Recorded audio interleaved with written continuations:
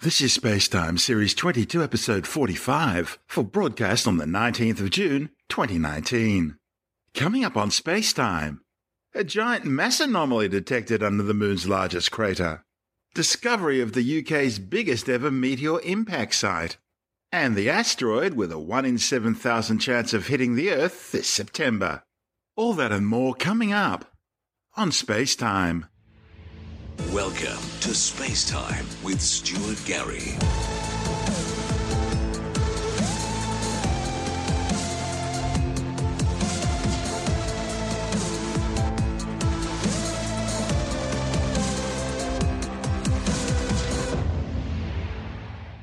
A mysterious large mass of material has been discovered deep beneath the solar system's largest impact crater, the Moon's south pole, Aitken Basin.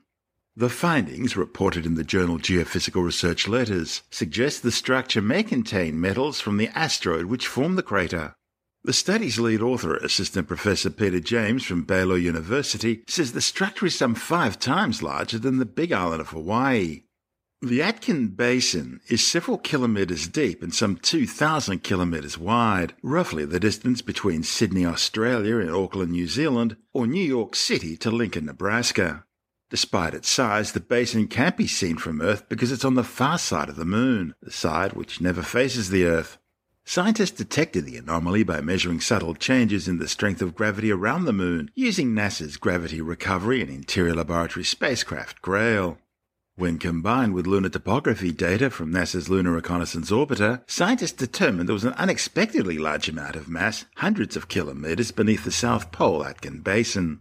One of the possible explanations for this extra mass is that it's metal from the asteroid's core which formed the crater in the first place, that metal still embedded in the Moon's mantle. James says that this dense mass, whatever it is and wherever it came from, is weighing the basin floor down by more than a kilometre. Computer simulations of large asteroid impacts on the lunar surface suggest that under the right conditions, the iron-nickel core of a metallic asteroid may be dispersed into the upper mantle during impact. The authors calculated that a sufficiently dispersed asteroid impact core could well remain suspended in the Moon's mantle until the present day, rather than sinking down to the Moon's core. Of course, it's not the only possibility. It's also possible that the large mass may be a concentration of dense oxides associated with the final stages of lunar magma ocean solidification. James says that the South Pole Aitken Basin, thought to have been created about 4 billion years ago, is the largest preserved crater in the solar system. While larger impacts have occurred throughout the solar system's history, including on Earth, most traces of these have been lost. I'm Stuart Gary. You're listening to Spacetime.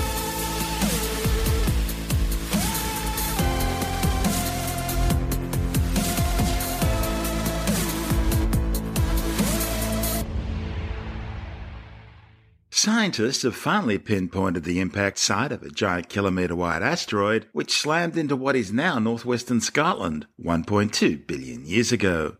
Evidence for the giant ancient impact was discovered back in 2008, but the exact location of Ground Zero has remained a mystery, at least until now. A report in the Journal of the Geological Society pinpointed the crater some 15 to 20 kilometres west of a remote part of the Scottish coastline around Loch Broom. The study's lead author, Dr. Ken Armour from Oxford University, says the thickness and extent of the debris deposit suggests the impact crater was close to the coast, but its precise location had remained a mystery. Using a combination of field observations, the distribution of broken rock fragments known as basement clasts, and the alignment of magnetic particles allowed the authors to determine the direction the meteorite material took from several locations, thereby plotting the likely location of the crater. The new data shows it's buried beneath water and younger rocks in the Minch Basin. Armour says it's an exciting discovery. That's because material excavated during a giant meteorite impact is rarely preserved on Earth, due to it being rapidly obliterated by erosion, burial, and plate tectonics. He says it was purely by chance that this one landed in an ancient rift valley, where fresh sediment quickly covered the debris, preserving it. Armour says it must have been quite a spectacle when the giant meteorite struck the barren landscape, spreading dust and rocky debris over a wide area. Mind you, when all this occurred 1.2 billion years ago, most life on Earth was still in the oceans, and there were no plants on land. At that time, What is now Scotland would have been very close to the equator and in a semi-arid environment. The landscape would have looked a bit like Mars when it had water on its surface. The geological evidence shows that Earth and other planets all suffered high rates of meteorite impacts in the distant past as they collided with debris left over from the formation of the early solar system. However, Armour points out that doesn't rule out the possibility of similar events happening in the future, especially given the number of asteroids and comet fragments still floating around in the solar system. Small impacts, where meteorites are a few meters across, are thought to be relatively common, occurring perhaps once every 25 years or so on average. It's thought collisions with objects like this one, which was an estimated kilometre in size, probably occur about once every 100,000 years to once every million years, but estimates vary. The authors say their next step will be to undertake a detailed geological survey of the target area. You're listening to Space Time. I'm Stuart Gary.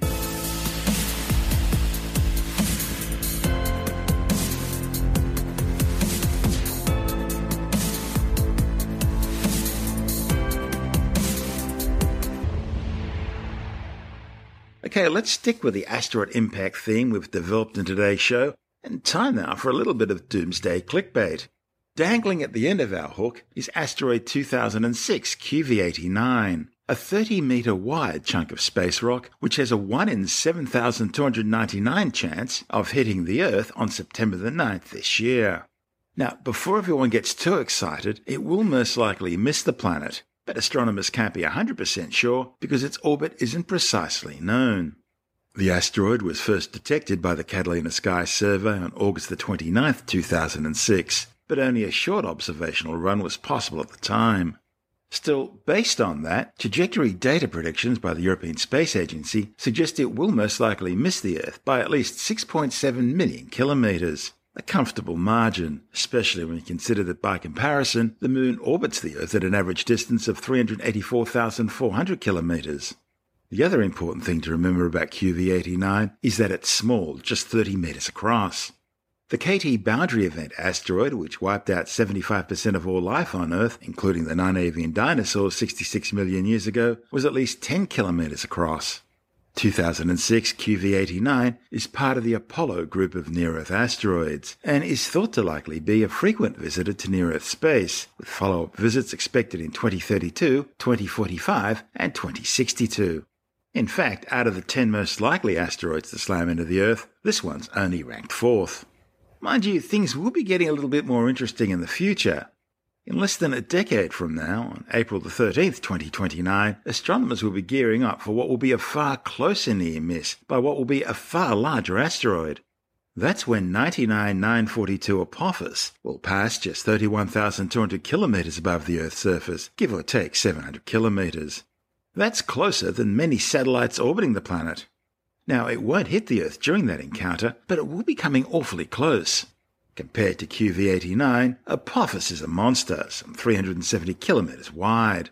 And depending on how it interacts gravitationally with the Earth during its 2029 close encounter, future encounters were thought to get even more interesting, with a possible collision with the Earth exactly 7 years later, on April the 13th, 2036.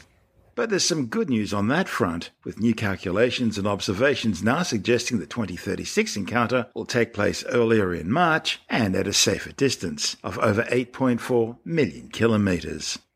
A comfortable margin. I'm Stuart Gary. This is Space Time.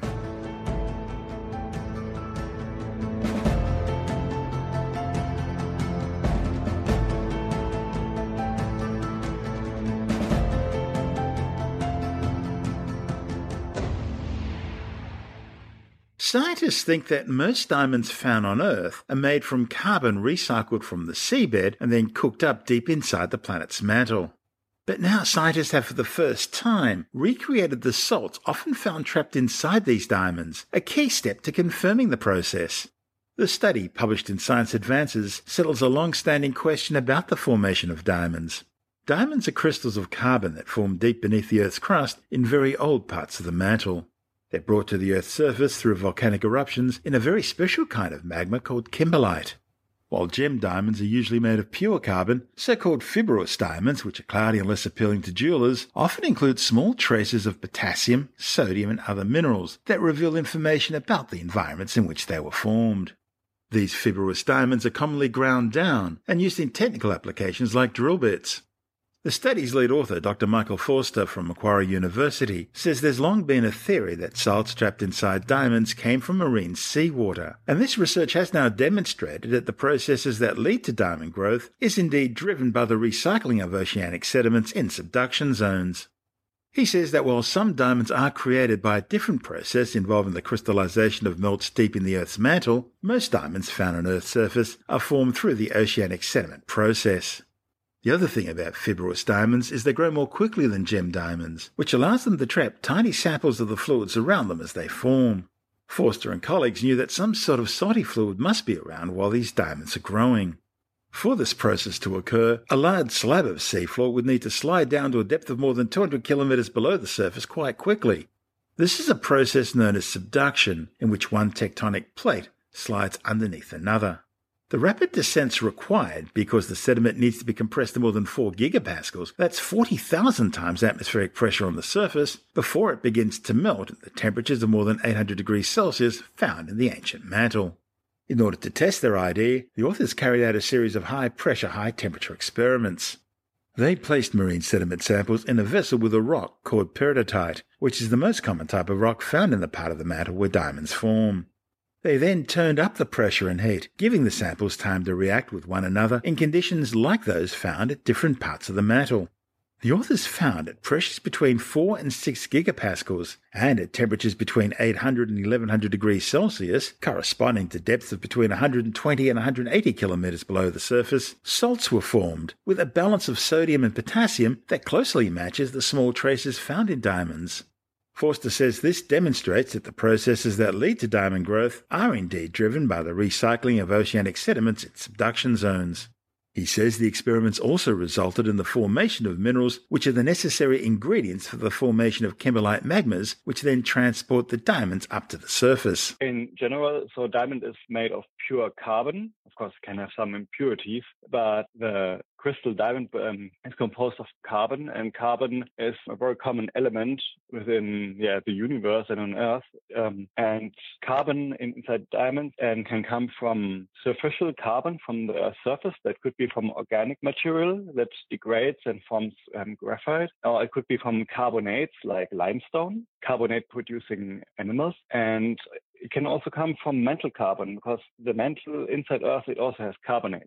And in order to produce diamond, we need to have a certain pressure, and that would be at a depth of about 150 kilometers beneath us. The pressure is high enough so the carbon can get diamond. So it's the stable crystal form at that depth. How does the carbon usually get down to those depths? So when we think about plate tectonics, so we have the plates that move on the Earth's surface, and some of these plates, they slip beneath another plate, and when they slip beneath, its process is called subduction. The plate dives and sinks into the mantle, and on its way downwards, it carries the carbon with it. And this carbon, at some stage, is at a depth high enough to transform to diamond. And getting back up to the surface, this is where the kimberlite ducts come in, isn't it? Yeah, this is the process that's, of course, rare. So kimberlite are these kind of magmas, or in the surface called lavas, that transport diamonds to the surface because they are rooted at the depths where the diamonds are formed. Most other magmas come from shallower depths and don't have diamonds within it. But kimberlite, they carry the diamonds rapidly to the surface. And you've been looking at some specific features in diamonds. We know that boron can make some diamonds look blue, and there are other chemicals which will make diamonds, rather than being clear, crystal clear, dare I say, will make diamonds look pink or yellow or even reddish or brown. And you've been looking at a different type of inclusion, salts. Tell me about that. Yeah, so it's already known that a lot of diamonds, I think most of them, they have these little bubbles, inclusions of saline fluid. And this salt it's interesting that the salt is not the normal sodium chloride, so it could be also sodium chloride in some cases, but mostly it's the potassium chloride enriched. So most of the saline inclusions are potassium-rich salt. And then, of course, where does this salt come from? And in my studies, these were part of my PhD, we did experiments along the subduction pathway. So we wanted to look what happens with stuff that comes from the surface and gets into the mantle, what happens along the journey.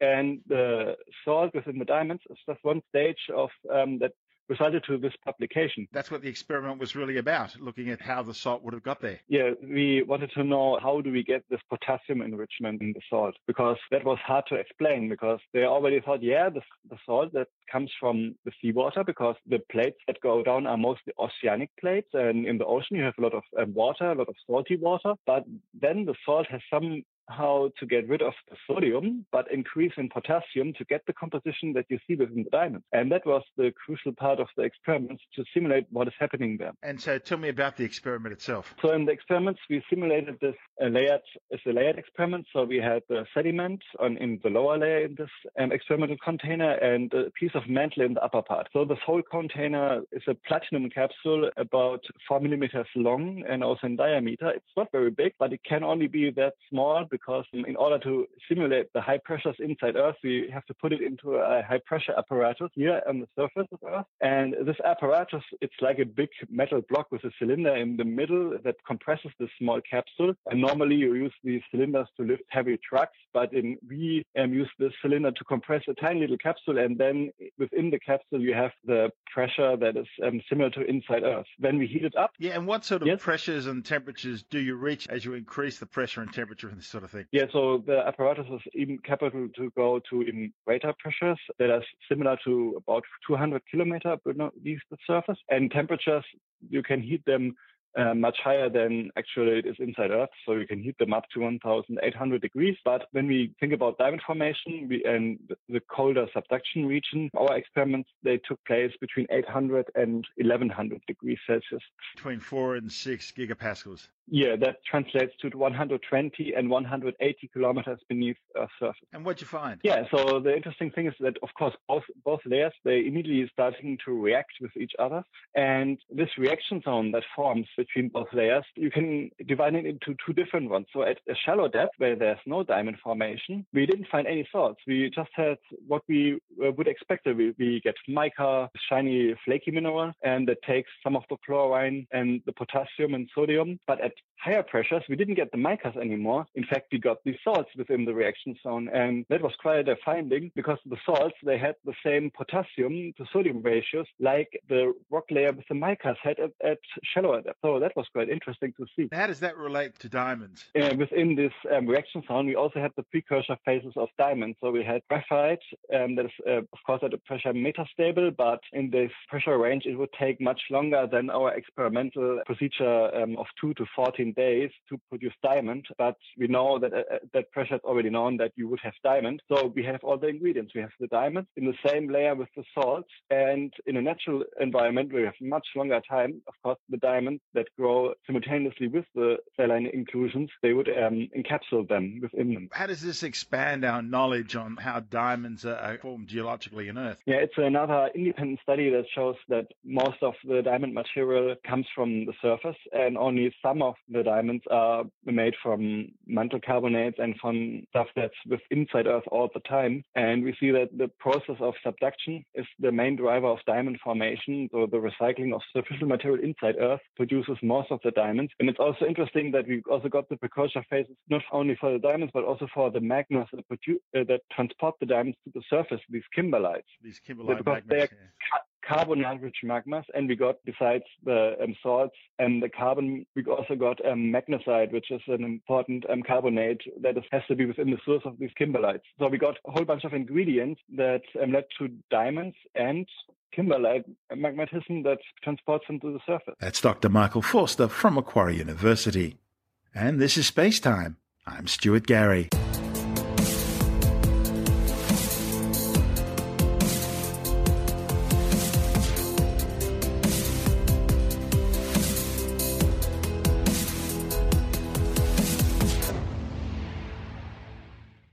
A SpaceX Dragon cargo ship has splashed down safely an hour after firing its thrusters to begin its deorbit burn.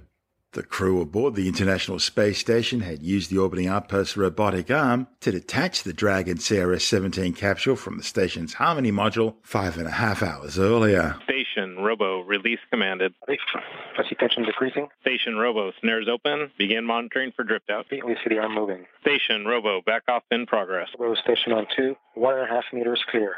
Robo copies. Robo station, 4.5 meters clear. Houston on 2, Dragon depart, commanded. Houston copies. The first burn is complete. It was a 6-second burn. The second of the 3 burns is underway. Houston on 2, see burn in progress completed. And David, we concur. Departure burn 2 is complete. Departure burn 3 will be in approximately 7 minutes. Continue monitoring per step 6 of 1.602. And the third in the series of 3 burns is underway. David, departure burn 3 is complete. Dragon is outside the keep-out sphere. Copy that. It's a beautiful sight. Farewell, Dragon. The spacecraft, loaded with some 1,029 kilograms of returned scientific experiments and equipment, splashed down safely in the North Pacific Ocean, 320 kilometers southwest of Long Beach, California. The Dragon had launched aboard a Falcon 9 rocket from Space Launch Complex 40 at the Cape Canaveral Air Force Station in Florida back on May the 4th, carrying some 2,495 kilograms of supplies and equipment, arriving on station 2 days later.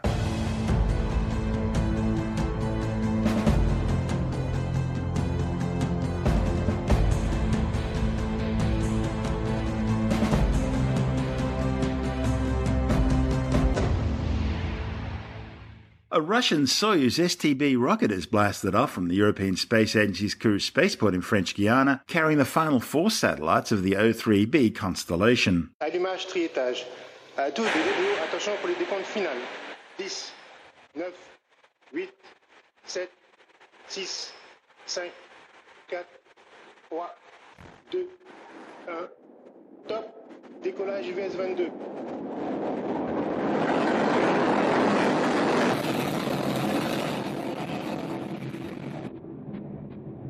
We are off. The next 4 satellites in the O3b constellation have started their journey. From the pad here in the Amazon rainforest, everything is going according to plan. Those 4 boosters are doing all the work right now. They're hauling us away from the gravity of our planet. They burn for a couple of minutes, but that's enough to get us away from the pull of Earth. La propulsion est nominale. And their propulsion is normal. Nominal means normal. 37 kilometers above the Earth right now and climbing. This is the scheduled moment for the boosters to be jettisoned. Séparation des boosters. And that's been confirmed. We have separated our boosters, and I can hear the sound of the Soyuz here now over the Mission Control Center, which is about 20 kilometers from the pad. It takes a while for the sound to get to us. We're traveling at 2.19 kilometers per second. Le lanceur est stable. He's telling us the launch vehicle is stable. We are now 120 kilometers above Earth. Until now, we've been flying through the dense part of the atmosphere. We no longer have friction because we are in space. So we can jettison our fairing. Séparation de la coiffe. And that's now been confirmed. We have jettisoned the fairing. The 4 O3b satellites at the front attached to their special dispenser. The mission was the 5th for telecommunications company SES under its current contract to place 20 of the 700-kilogram broadband satellites into an 8,000-kilometre high medium Earth orbit. The flight was also the 4th for Arianespace this year and the 2nd for 2019 using the Russian Soyuz.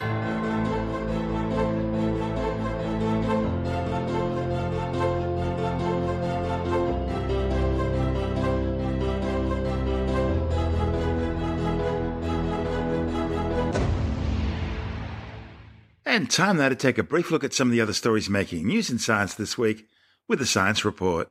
Scientists have agreed to designate a new geological epoch, the Anthropocene, to mark the profound ways in which humans have irrevocably changed the planet.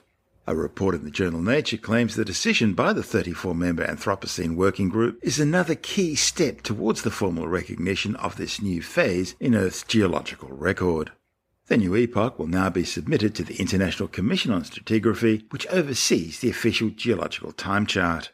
The working group recommended the Anthropocene epoch commenced during the mid-20th century, when geological sediments and glacial ice begin to show the first significant evidence of human intervention, including the detonation of the first atomic bomb and significant increases in pollution from industrial production and the use of agricultural chemicals.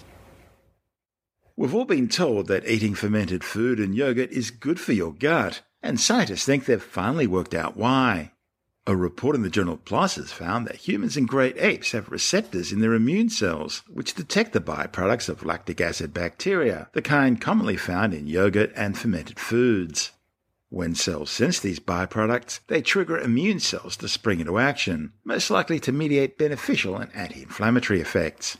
It's thought the receptor may have evolved to help the ancestors of humans and apes eat food which was decaying, such as fruit picked up off the ground. Canadian researchers have unmasked a major disinformation campaign with links to the Iranian government, which included posing as mainstream media outlets to spread lies targeting the United States, Israel, and Saudi Arabia.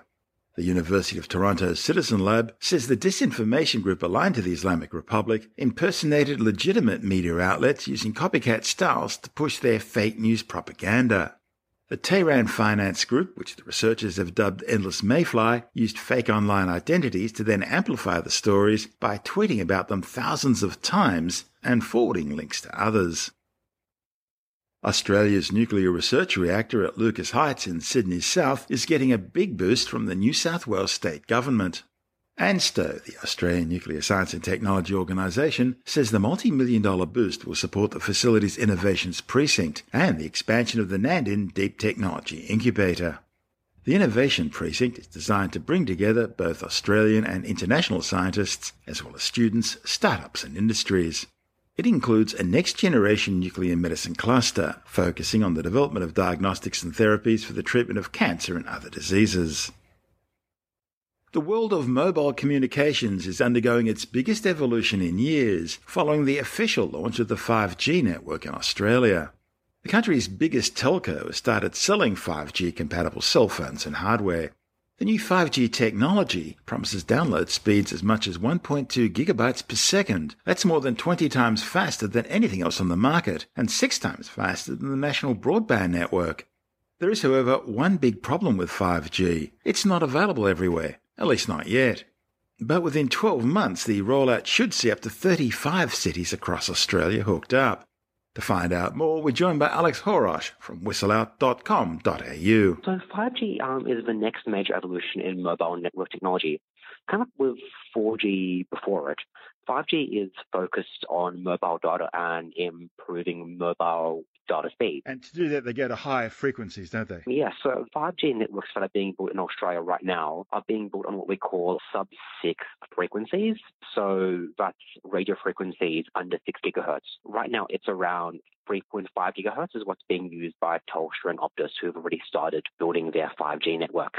Going forward in a few years, we'll also be using millimeter wave frequencies that start around 26 gigahertz. And those will be faster, but they'll have a smaller range. Comparing 5G to 4G, what are the advantages for you and me as users of the new technology? Right now, 5G is still in its infancy. Like, these networks are still quite new, and the performance is kind of, I guess, comparable to 4G, maybe a little bit faster depending on where you have coverage.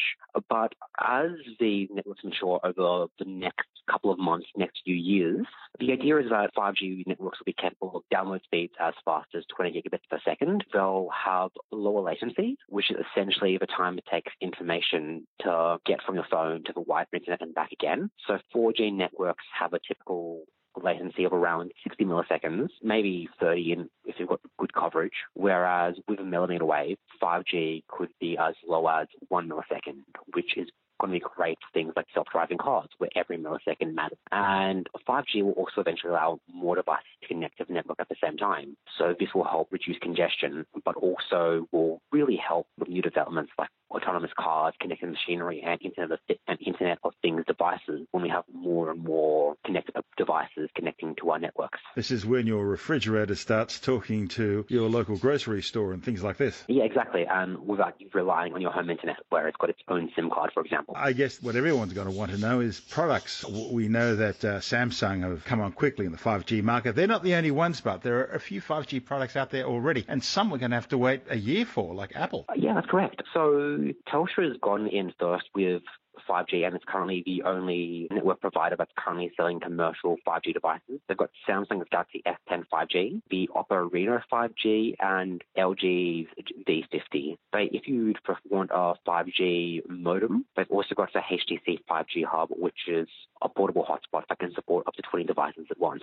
Optus is also running 5G home broadband trials, where you need to register your interest on Optus's website first, and then they'll get back to you if you're in an area where they have capacity. So it's not something you can just sign up for and get going straight away. The ones who are missing out on the initial burst of 5G, I guess, will be Apple users. That's correct. Apple isn't likely to announce a 5G iPhone until 2020, but that's not entirely surprising. Apple was about a year late to the 4G bandwagon as well. Apple tends to wait until the technology is a bit more mature rather than just rushing out for the sake of being first. That's Alex Horosh from whistleout.com.au. You're listening to Space Time. I'm Stuart Gary, and that's the show for now. You can subscribe and download Space Time as a free twice-weekly podcast through Apple Podcast iTunes, Stitcher, Bytes.com, Pocket Casts, SoundCloud, YouTube, Audio Boom, from spacetimewithstuartgary.com, or from your favorite podcast download provider. Spacetime's also broadcast coast to coast across the United States on Science 360 Radio by the National Science Foundation in Washington, D.C., and available around the world on TuneIn Radio. If you want more Spacetime, check out our blog where you'll find all the stuff we couldn't fit in the show, as well as loads of images, news stories, videos, and things on the web I find interesting or amusing. Just go to spacetimewithstuartgary.tumblr.com. That's all one word and in lowercase, and that's Tumblr without the E. You can also follow us on Twitter through @StuartGary, at Spacetime with Stuart Gary on Instagram, and on Facebook, just go to www.facebook.com/Spacetime with Stuart Gary. Spacetime is brought to you in collaboration with Australian Sky and Telescope magazine, your window on the universe. You've been listening to Spacetime with Stuart Gary. This has been another quality podcast production from Bytes.com.